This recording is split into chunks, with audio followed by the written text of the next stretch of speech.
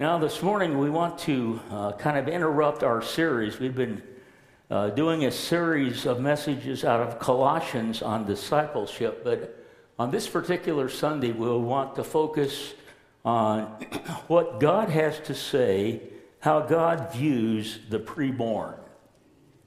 So I invite you to take your Bibles, please, and turn with me to Psalm 139. Psalm 139, and we're going to read verses 13 through verse 18. Psalm 139, beginning at verse 13. The words are up on the screen. You can open it up in your Bibles. But let's stand together in honor of the Word of God, and you follow along as I read this very significant passage, and we get a glimpse of how God views the preborn. For you created my inmost being. You knit me together in my mother's womb. I praise you because I am fearfully and wonderfully made. Your works are wonderful. I know that full well. My frame was not hidden from you when I was made in the secret place, when I was woven together in the depths of the earth. Your eyes saw my unformed body. All the days ordained for me were written in your book before one of them came to be. How precious to me are your thoughts, O God. How vast is the sum of them. Were I to count them, they would outnumber the grains of sand. When I awake, I am still with you. The psalmist is sharing from his heart how God values, how God loves the preborn. Let us pray. Father in heaven, open our hearts and our minds to your word today. Help us as we live in a culture of death to learn how to celebrate life and to understand that you are the life giver.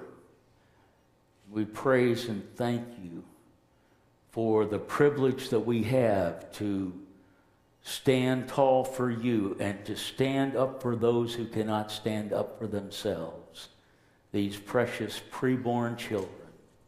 Lord, we love you. We commit this time to you. In the matchless name of Jesus. Amen. You may be seated.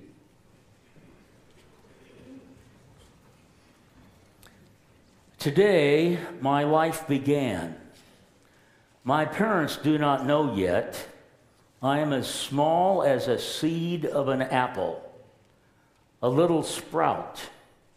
Probably my sex and color of eyes is settled. The 14th day. Some think I am not a real person yet. I am not a loaf of bread, but I am a weak crumb. On the 18th day, my mouth is just beginning to open now. Just think, in a year or so, I shall be laughing and later talking. I know what my first word will be. Mama. The 20th day. My heart began to beat today all by itself. From now on, it shall gently beat for the rest of my life without ever stopping.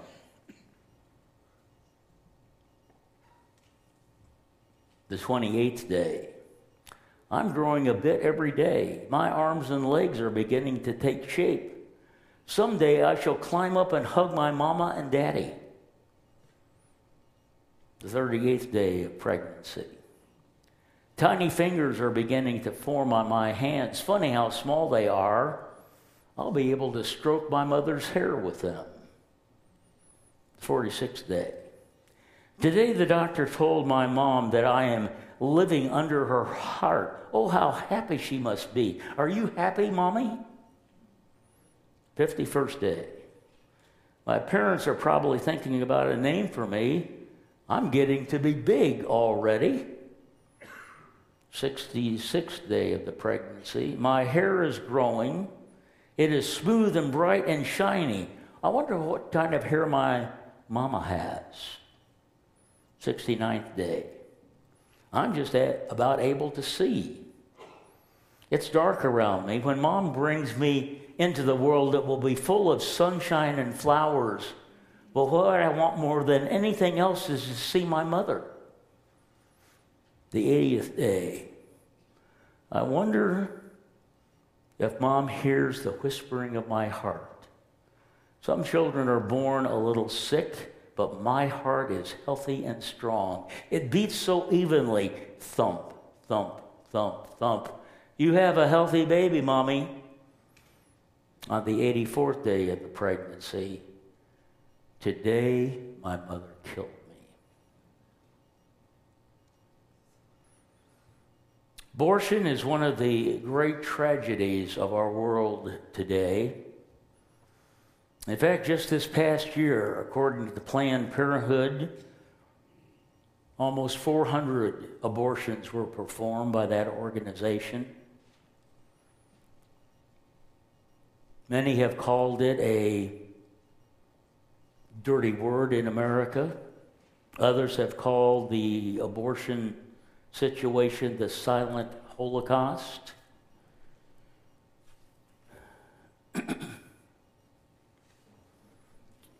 Others have called it a post-conceptive fertility control.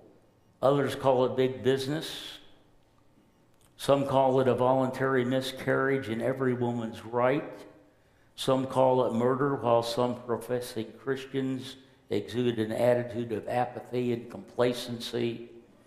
It's really none of my business. If you're listening to our culture today, everybody seems to have an opinion about abortion. And in the midst of all the rhetoric that we hear, the voice of God has been silenced. This morning we want to understand how God views the preborn. Let me remind you that even the worst criminal, the rapist, the murderer, has the right to a defense lawyer, a judge, a jury, due process of law, but not the innocent preborn child. Abortion means no judge, no jury, no trial, no appeal, no stay of execution. The scriptures challenge us in Proverbs chapter 31, verses 8 and 9. Speak up for those who cannot speak for themselves, for the rights of all who are destitute. Speak up and judge fairly. Defend the rights of the poor and the needy. Speak up and defend. You see, every preborn child has been formed in the image of God. They are much too valuable to be carelessly discarded and disposed of in today's disposable and valueless society. I believe this is God's call for every single one of us in the year 2024. Psalm 139 provides us with a key to understanding how God views the nature and the status of a preborn child. Psalm 139 has been called by some the crown of all the Psalms. The Old Testament theologian Osterley writes, quote, "For the conceptions regarding the divine nature, the omniscience, and omnipresence of God, this psalm stands out as the greatest gem in the Psalter," unquote. It easily divides into four clusters of 6 verses each. And the theme and the reoccurring emphasis throughout the psalm is the transcendence of God. In fact, as you read this psalm, in 24 verses, God is mentioned directly 6 times, indirectly 36 times, and 30 times he is referred to by pronoun. Now, let me give you a quick overview of this psalm. You see, if we are to understand the value of mankind, the value of the preborn, we must first of all have a proper concept of God. If we have a low view of God, we will also have a low view of mankind. First of all, in this passage of Scripture, the first 6 verses, we discover that God is all-knowing. Notice the text, He searches me. You could translate it this way, He makes a minute investigation of me. He knows me. He perceives my thoughts. He discerns my going out and my lying down. His hand is upon me. There is no place where the psalmist goes where God is not present. God is all-knowing. He knows everything about us. There is not a single thing that happens to us that catches God off guard. Not only is God all-knowing, He is ever-present.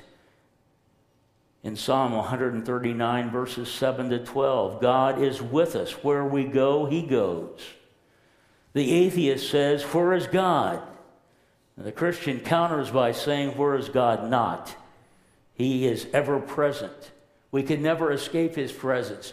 When we think we can hide from God, He is right by our side. We can never escape the presence of the living God. Number 3, God is all-powerful. In chapter 139, 13 to 18, He fashions us and He makes us uniquely in His image. We are fearfully and intricately, wonderfully made. And this is the section that we want to look at more carefully in just a few minutes. And then fourthly, God is full of righteousness. He is a righteous God in Psalm 139, 19 to 24.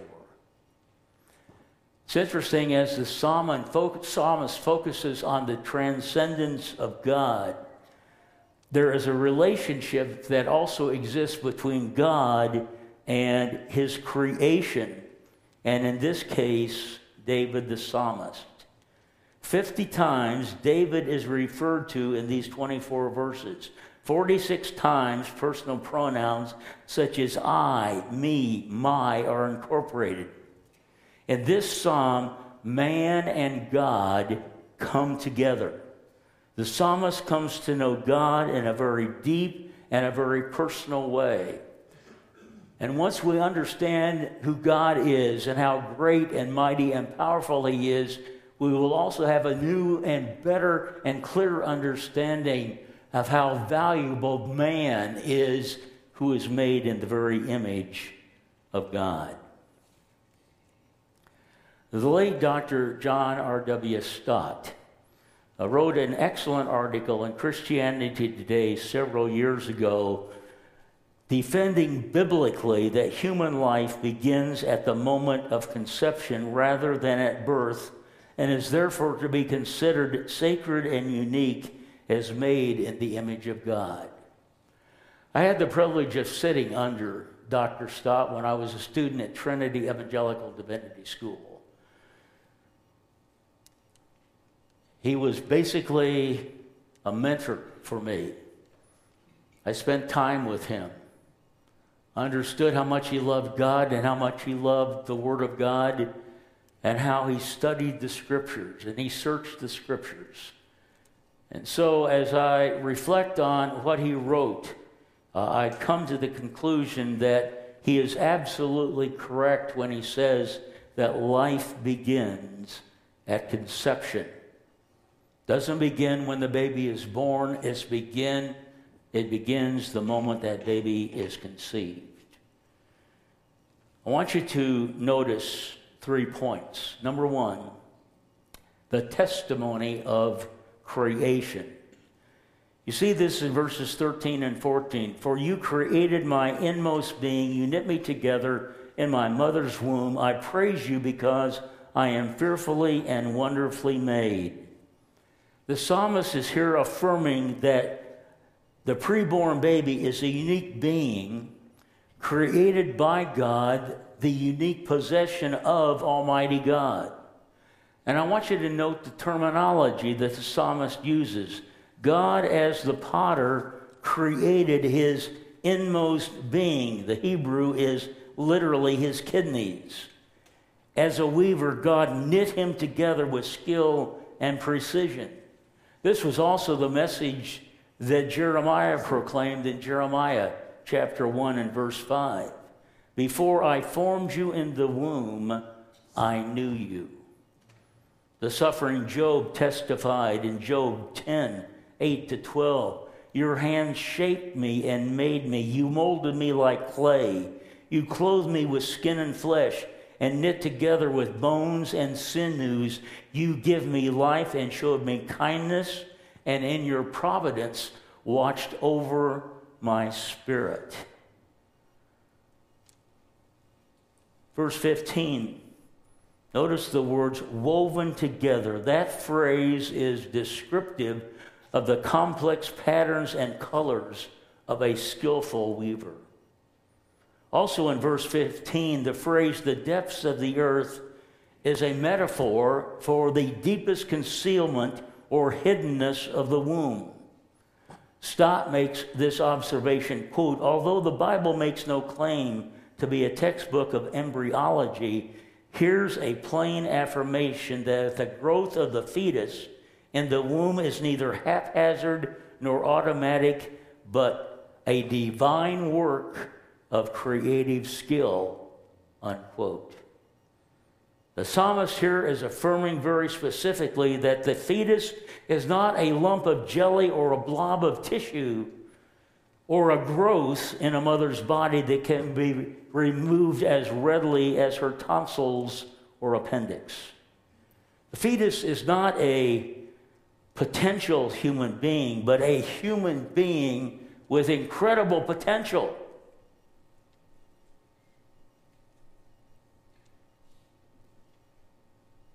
In a very real sense, the fetus is not an it. It is a real he or a real she, a real baby. Stott further points out that, quote, there is no decisive moment of humanization subsequent to conception. Whether implantation, that is, the masses of cells when they attach themselves to the wall of the uterus, or a quickening when the mother first feels the fetus move, or viability when the preborn fetus is able to exist outside the womb, or birth when the child takes its first independent breath. All these are stages in the continuous process by which an individual human life is developing into a mature human personhood. From fusion onward, the fetus is a preborn child. Verse 16 is further amplification. Notice, he says, your eyes saw my unformed body. And look at the next statement.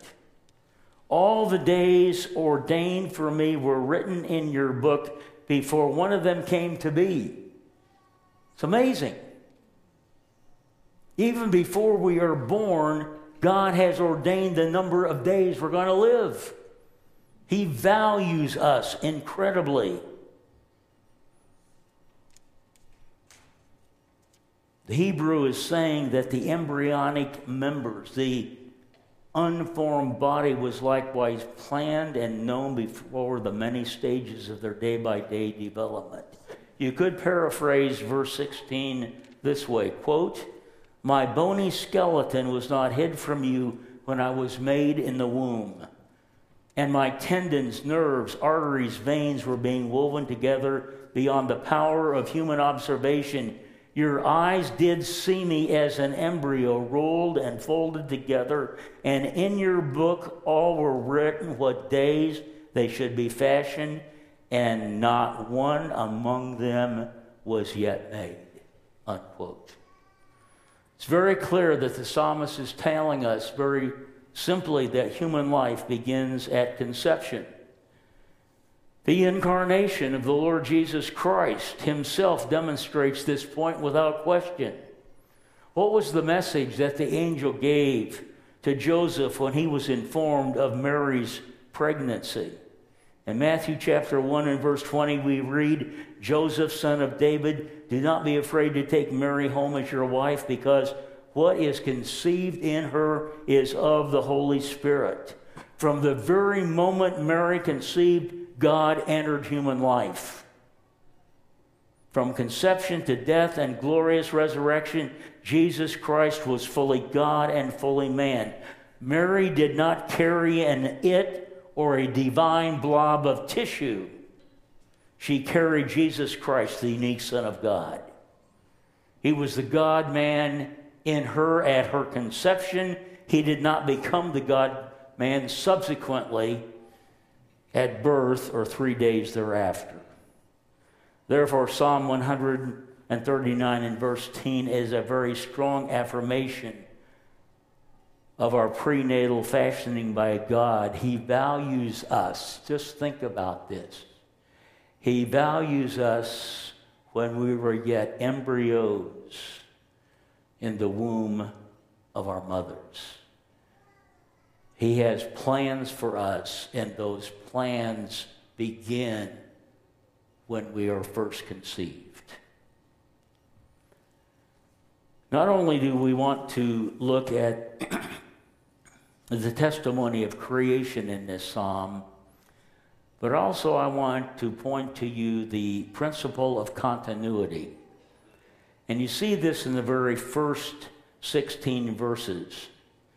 As we continue looking at this psalm, we discover that the psalmist not only has a new appreciation for the transcendence of God, but as he surveys his life, he considers his past in verses 1 and 2, his present in verses 2 and 6, his future prospect in verses 7 to 12, and his life before birth in verses 13 to 16. Interestingly, in all four stages, David refers to himself as I. Stott's summary statement is worth repeating. He, that is, David, who is writing as a full-grown man, has the same personal identity as the fetus in his mother's womb. He affirms a direct continuity between his antenatal and postnatal being. Therefore, there is a cohesiveness, an uninterrupted connection between a time a person is conceived and when he is born, lives a full life, and then ultimately dies. God's steadfast love, his awesome view of human life, is precious, is what gives the psalmist this sense of connectedness to the living God in all stages of his life. Even when he was an embryo, he was connected to God. When he is birthed, he is connected to God. When he lives, he is connected to God. When he dies, there is that same connection. It is this connectedness that we have to God from the moment of conception that makes every human life valuable, no matter what the circumstances surrounding the conception may be. Morris Bering tells the story of one doctor who asked another doctor about the termination of a pregnancy. He wanted the other doctor's opinion, and he described what was happening. The father was syphilitic, the mother tuberculosis. Of the 4 children born, the first was blind, the second died, the third was deaf and dumb, and the fourth also had tuberculosis. What would you have done with that 4th child? Doctor said, I would have ended the pregnancy. Then responded the other doctor, you would have murdered Beethoven. Then lastly, I want you to look at the truth about conception, and I want you to turn over to Psalm 51. Psalm 51, and I want you to look specifically at verses 5 through 7. Notice, surely I've been a sinner from birth, sinful from the time my mother conceived me. Surely you desire truth in the inner parts. You teach me wisdom in the inmost place. Cleanse me with hyssop, and I will be clean. Wash me, and I will be whiter than snow. David is affirming in this particular passage that his nature, his physical nature, has been tainted with sin from the moment of conception onward. And the implication is that our spiritual, rational, and moral capacities are already present in the human fetus. The sin that David committed with Bathsheba, this sin he traces now to his development before birth, to his beginning in his mother's womb, to the very moment of conception. He says, surely I have been a sinner since my mother conceived me. He is saying in verse 6 that in his fetal state, the moral law of God was present with him. And those descriptive phrases, inner parts, inner place, do not describe David's body, but rather modify his mother's womb. Those phrases literally can be translated the uncovered over parts or the bottled up place, words which describe a mother's womb rather than his own body. And what David is saying is that God's law was inscribed within him. The wisdom of knowing right from wrong was implanted in his being in the closed up chambers of his mother's womb. And that being the case, the moral, spiritual facility of man does originate simultaneously at conception, and therefore to abort a fetus is to kill a unique human being designed by God himself. God has inscribed his life in the life of the unborn. This was also Jeremiah's view of the preborn. Before I formed you in the womb, I knew you. Before you were born, I set you apart and appointed you to be a prophet of the nations. God views the preborn as sacred and holy, not to be tampered with. What are the alternatives to abortion? Isaiah 44, verse 24 says, this is what the Lord says, your Redeemer who formed you in the womb. I am the Lord who has made all things. And again in Deuteronomy 30, verse 15, 19, and 20. See, I have set before you today life and prosperity, death and destruction. Now choose life so that you and your children may live and that you may love the Lord your God and listen to his voice and hold fast to him. For the Lord is your life. Underscore that in chartreuse. The Lord is your life. Instead of taking away life casually, we must choose to protect life at all costs. Now, how can the church be redemptive in a culture of death? Just going to give you a couple of very brief overviews. Number one, we can be proactive. We need to be a place that is full of caring people who will stand by a woman who doesn't know how she will cope with another pregnancy and is considering aborting a baby that God has given to her and her husband. Caring people can come around such an individual. They can do housework, they can do babysitting, they can do other routine jobs that overwhelm a woman who becomes pregnant but just doesn't know how she can handle another newborn. So we can be proactive. We can also be resourceful. We need to educate ourselves so that we are aware of Christian agencies such as the Thrive Medical Clinic that minister to unwed mothers and counsel women who have gone through the trauma of rape, incest, and other sexual abuse. We need to be aware of the pro-life network here in Traverse City. We need to learn how to be resourceful and look for ways in which we can support those that are struggling, whether or not to keep their unborn baby. preborn baby. Number 3, we can be supportive. We can become a shoulder for a distressed girl to lean on who's become pregnant and needs support. See, a loving attitude. A loving attitude pattern after the grace of God will help us reach out to young girls, encouraging them to keep their babies rather than to destroy their babies. We need to help women deal with the emotional scars they're experiencing and help them actualize the forgiveness of a loving God. Number 4, we need to be expressive.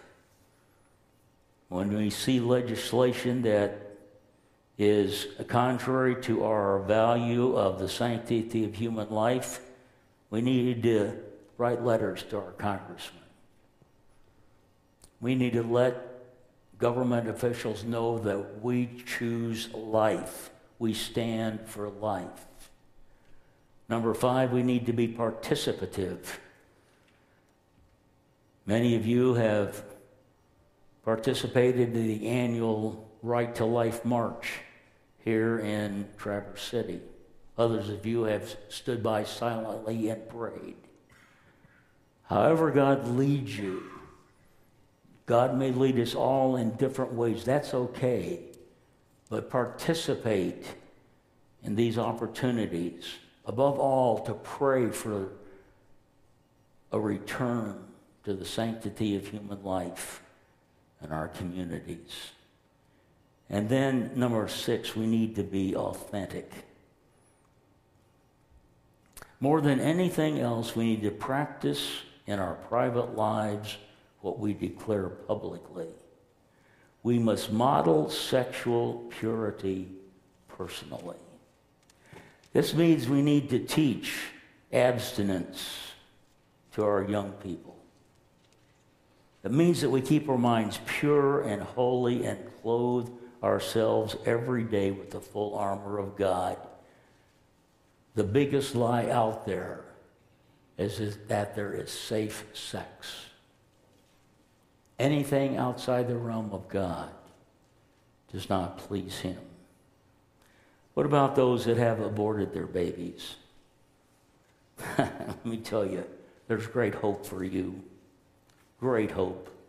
Restoration begins by admitting that, first of all, you were wrong to yourselves and to your preborn child and to God.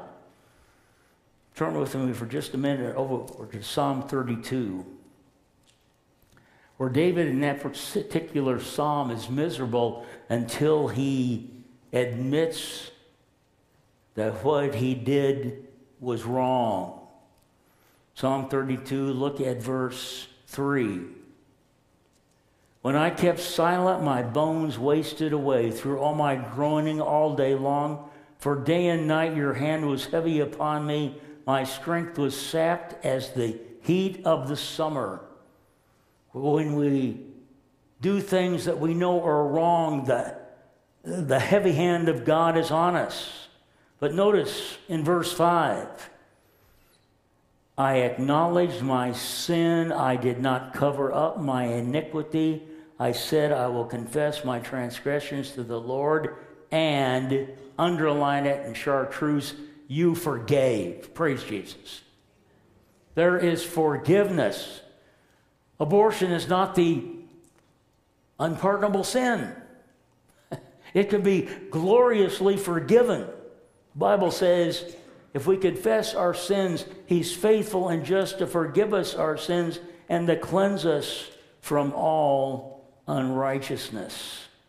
God forgives. He longs to forgive. And by confessing that particular sin, the taking of a preborn life, who has great potential, you could have peace and rest instead of distress and guilt. Romans 5:1 puts it this way: we have peace with God through our Lord Jesus Christ. If God forgives you, if he does, and he does, there's no need to keep on punishing yourself because of your past. Christ has taken that punishment on the cross for you. And don't let Satan bring up that which God has forgiven. He's wiped it away. Praise Jesus. Goodness sakes. We can experience forgiveness and hope and healing. There is hope for those that unfortunately have chosen abortion. But I can tell you there are countless hundreds of women today that will testify today that when they confess, they experienced that flood of the forgiveness of God, and He forgave them, and He gave them a brand new life, a life that is full of His grace. My friends, God values the preborn. He values us when we are still in our mother's womb. He ordains the number of our days while we are in our mother's womb. And He is preparing us. He has a plan for every single life. Every little child that is conceived, God has a plan for that life. Let's stand together, shall we please, for closing prayer. Father in heaven, we love you this morning. And on this Sanctity of Human Life Sunday, we've tried to be very true to your word. Your word gives us life. It gives us light. It helps us to know how to live. And I want to thank you for so many here at East Bay who understand how much you value the preborn. And Lord, we would come against this onslaught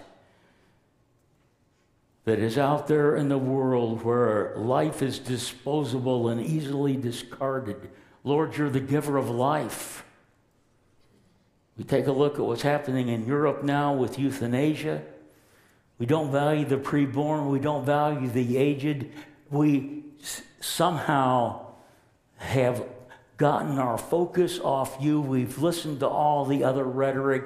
Lord, help us to get tuned into you and to walk in obedience to you and to your word, and to offer hope and forgiveness that comes through Jesus Christ, our Lord and Savior.